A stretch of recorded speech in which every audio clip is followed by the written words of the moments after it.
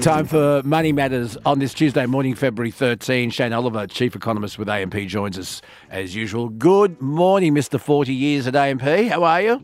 I'm good, Luke. How are you? I'm very good. Congratulations on that milestone. Thank you. Your big night was the other night, and I was very privileged to be asked by Deanna to contribute to that. Gee whiz, I was the weak link in the congratulations. I tell you what, you had some big players there, including Ross Greenwood and a few others. You've done a fair bit in 40 years, Shane Oliver, including your Tay-Tay T-shirt, which is on our Night Shift Facebook page now.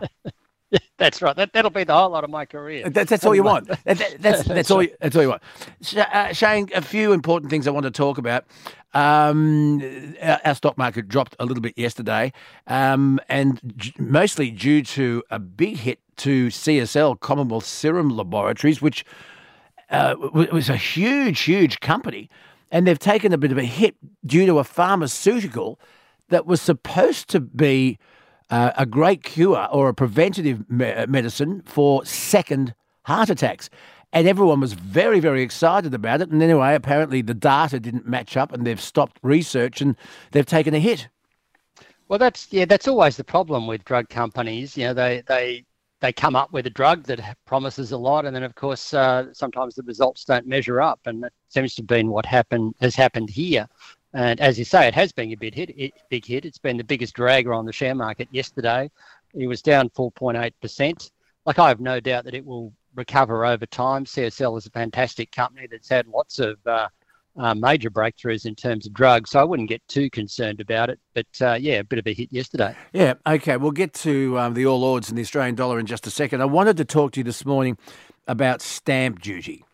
A new report has found that stamp duty is costing buyers over 5 times more than it did just one generation ago. Stamp duty for a median price $1.11 million home in Sydney now costs about 6 months of full-time income after tax.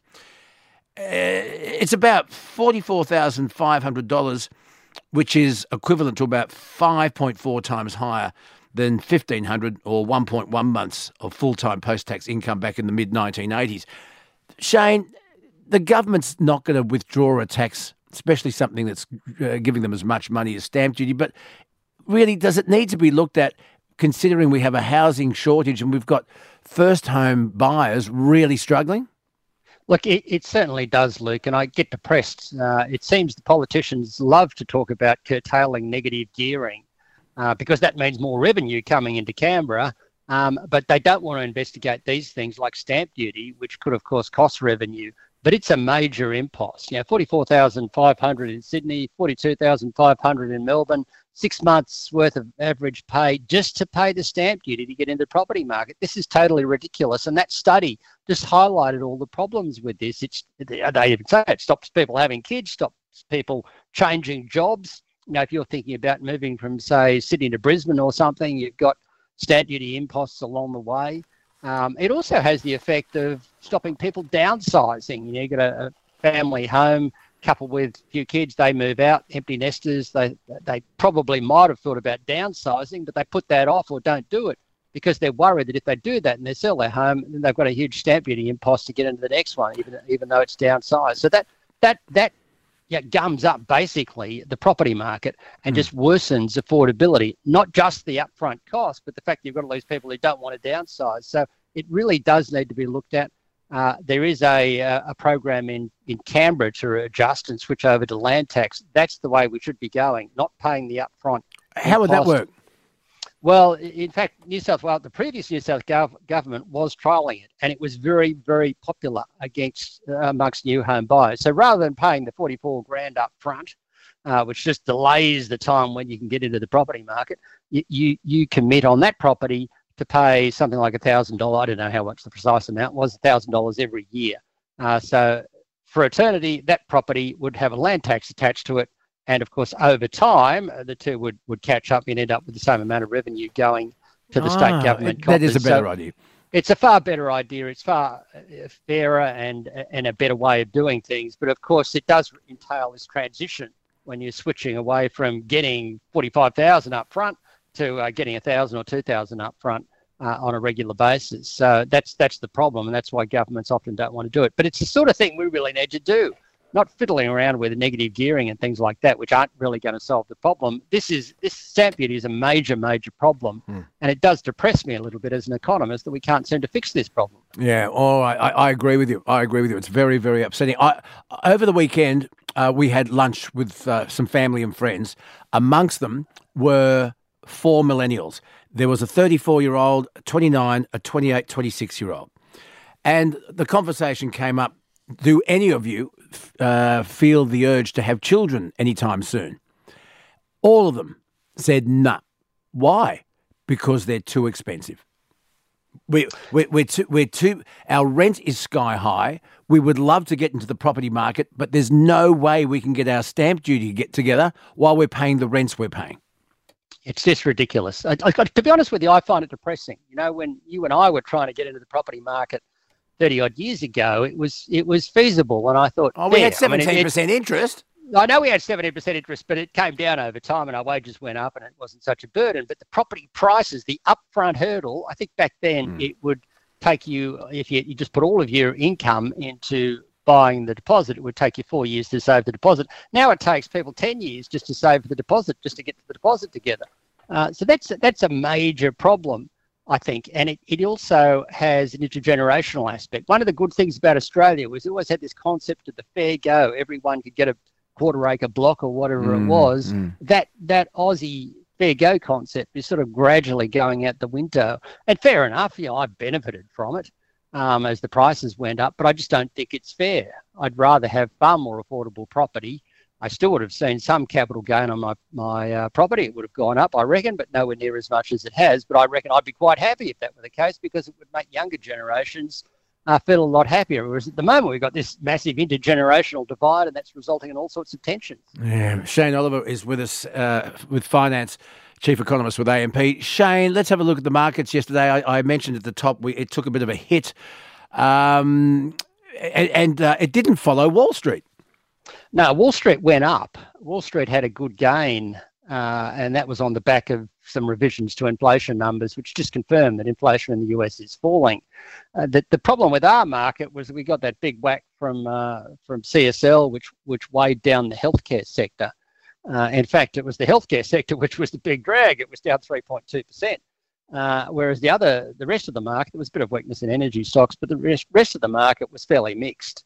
But obviously that dragged us down. We're down 30 points, 0.4%, 7,615 on the ASX 200. So not a great day. And of course, we have come off those highs a little bit. I tend to see this as really just a bit of a correction. I don't think it's a major problem. I don't think the issues at CSL are going to affect the whole of the market. They certainly won't. But obviously a bit of a drag. Interesting one yesterday, I reckon, was JB Hi-Fi. Its profit was down 20%. It's unbelievable. It's got to be Australia's most successful retailer, hasn't it? Well, it has been. It had a rough trot. Everyone knows we're all struggling out there, doing it tough in terms of spending. That affected JB Hi-Fi. But the market thought, well, that wasn't as bad as we thought it was going to be. It was actually better than expected, even though profits were down and dividends were cut. And so JB Hi-Fi's share price went up 7%, which just tells you the way the market's sort of starting to look at things now. When the market already knows about a problem, i.e. that consumer spending is down, it's sort of looking through that and saying, well, interest rates are going to come down. It won't be too bad. They're looking forward. And that's what pushed the JB Hi-Fi share price up. But it certainly wasn't enough to help the overall market, as I said, down 30 points yesterday. One more thing I've got to ask you is Coles. Coles has asked some of its suppliers to cut their prices to reflect cooling inflation. And with those savings, likely to fund a discounting blitz just as the supermarkets face political and community heat over food and grocery prices. We've already talked about that. We've talked about the duopoly. We've talked about should there be an inquiry into Coles and Woolies not paying the farmers the correct price. Your thoughts on Coles now asking their suppliers to take a hit?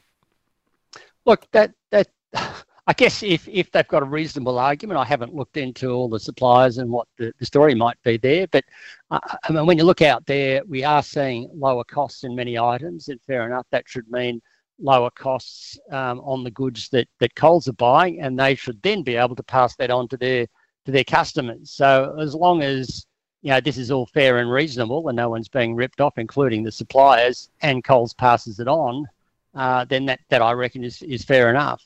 But obviously there are various inquiries going on. I think the federal government's looking into one regarding chaired by Craig Emerson. So we'll see how that one unfolds. I mean, if you look at the history of these things, you could make an argument, well, Coles and Woolworths do compete quite aggressively with each other. So there is competition there, but you can always make an argument for more competition. And unfortunately, we don't have enough of that. Yeah. Shane Oliver is with us. Okay, quickly, the All Ords and the Australian dollar. Well, the Aussie market, as we were talking about, down 30 points, not the best day. Healthcare was the big one in all of that. But the Aussie dollar managed to hang in there just above 65 US cents. And I think that's partly, the market's sort of secretly hoping that the Fed's still going to cut interest rates more than the RBA will. And ultimately that will help the Aussie dollar. But it's still a long way from that 68-cent high where it was back in early January. Yeah, it was. You and I both thought it would get to 70, didn't we? We did. In fact, I thought it might get to 72 cents this year. I think it still might. Okay. It's a bit iffy at the moment. All right. Hey, Shane, always good to talk to you. Talk tomorrow, hey? That'd be good. Thanks, Luke. Shane Oliver from AMP here on The Night Shift on Triple M.